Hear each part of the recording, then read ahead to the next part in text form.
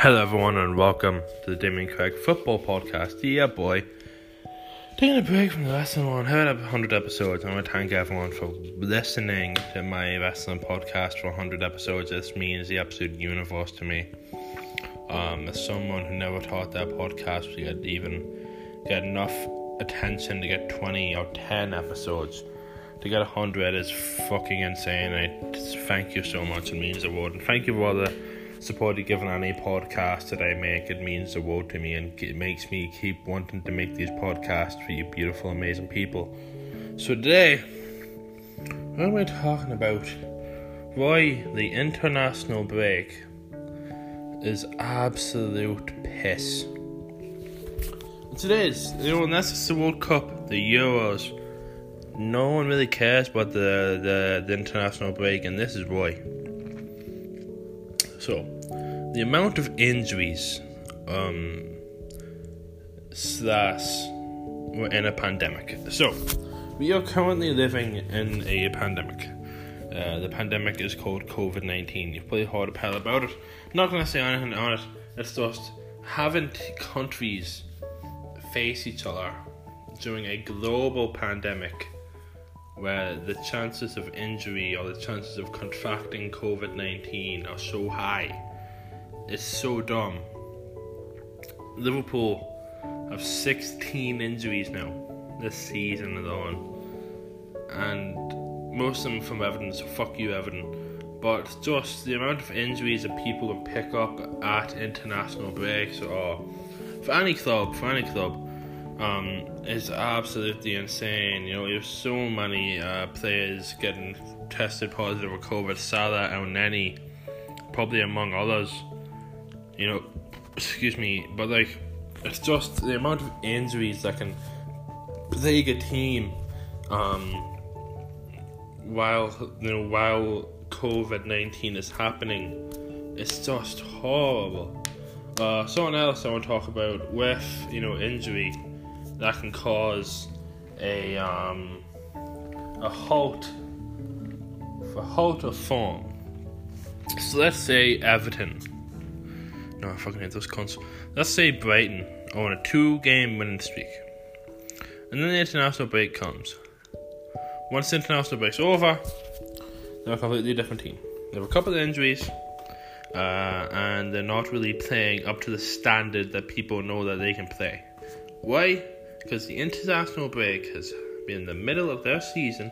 It has halted their form because they've picked up injury. They haven't had enough time to get everyone back and tell them the tactics for the next game. Because also the FA scheduling is dreadful. The FA needs to do something about their scheduling. The fact that they're playing a match every 2 days is absolutely dreadful, and that also causes injury. But the fact that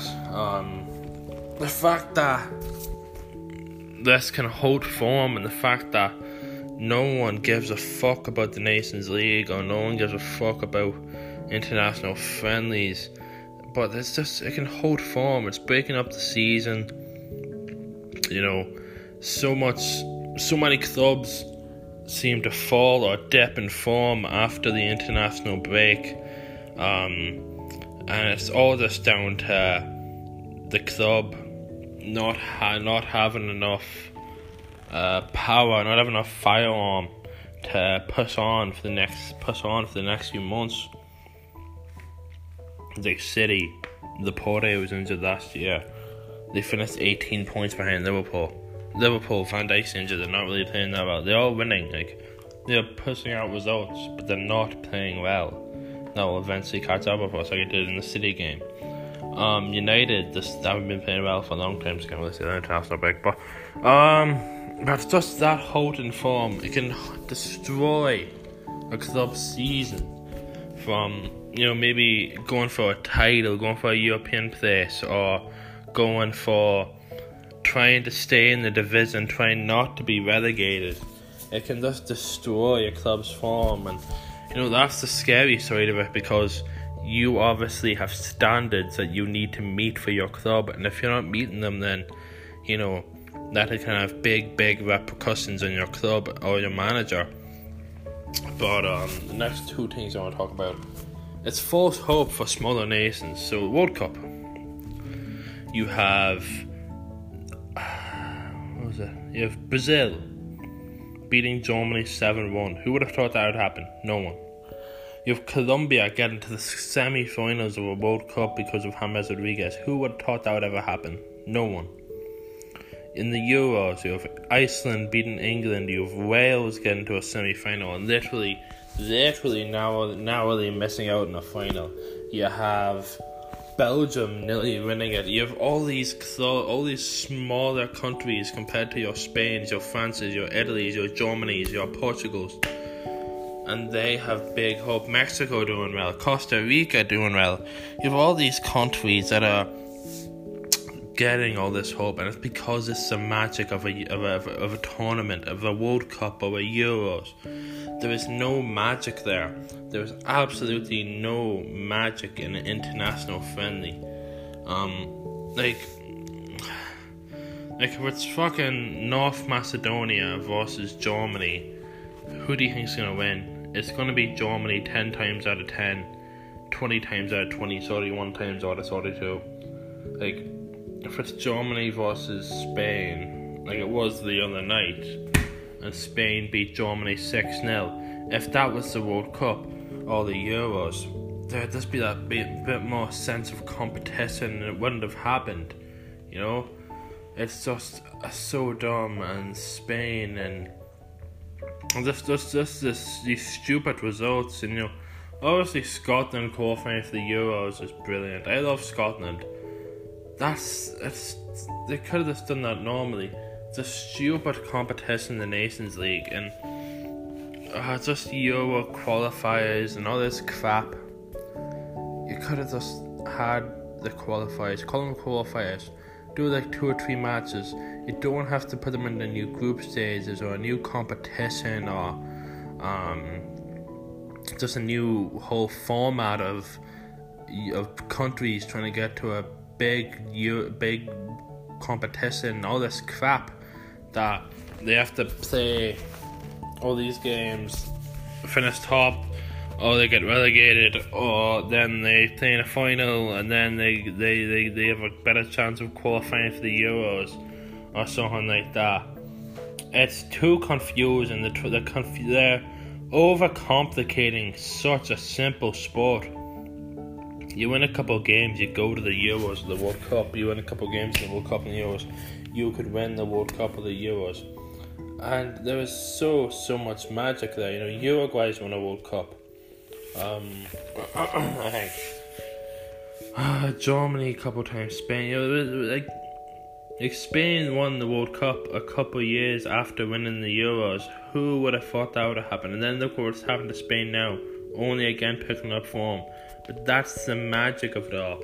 You can have these small little beautiful moments, these small little magical moments in a tournament, in a proper recognised tournament that you won't have in an international friendly or the fucking Nations League. It's just absolutely dumb. And there's the top pundits of Sky and BT, hey guys, I am available for a job. But they all agree that the international break is dumb and it just destroys the season. It shouldn't be. It should be nowhere near the actual season. Do it at the end of the season, so then you have the proper results with the right results. You know, everyone's fair. No one can complain. Just have it at the end of the season, not the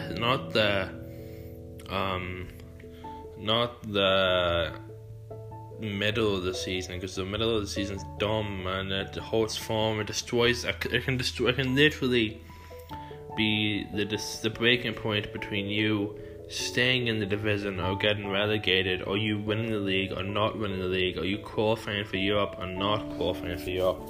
It's so dumb.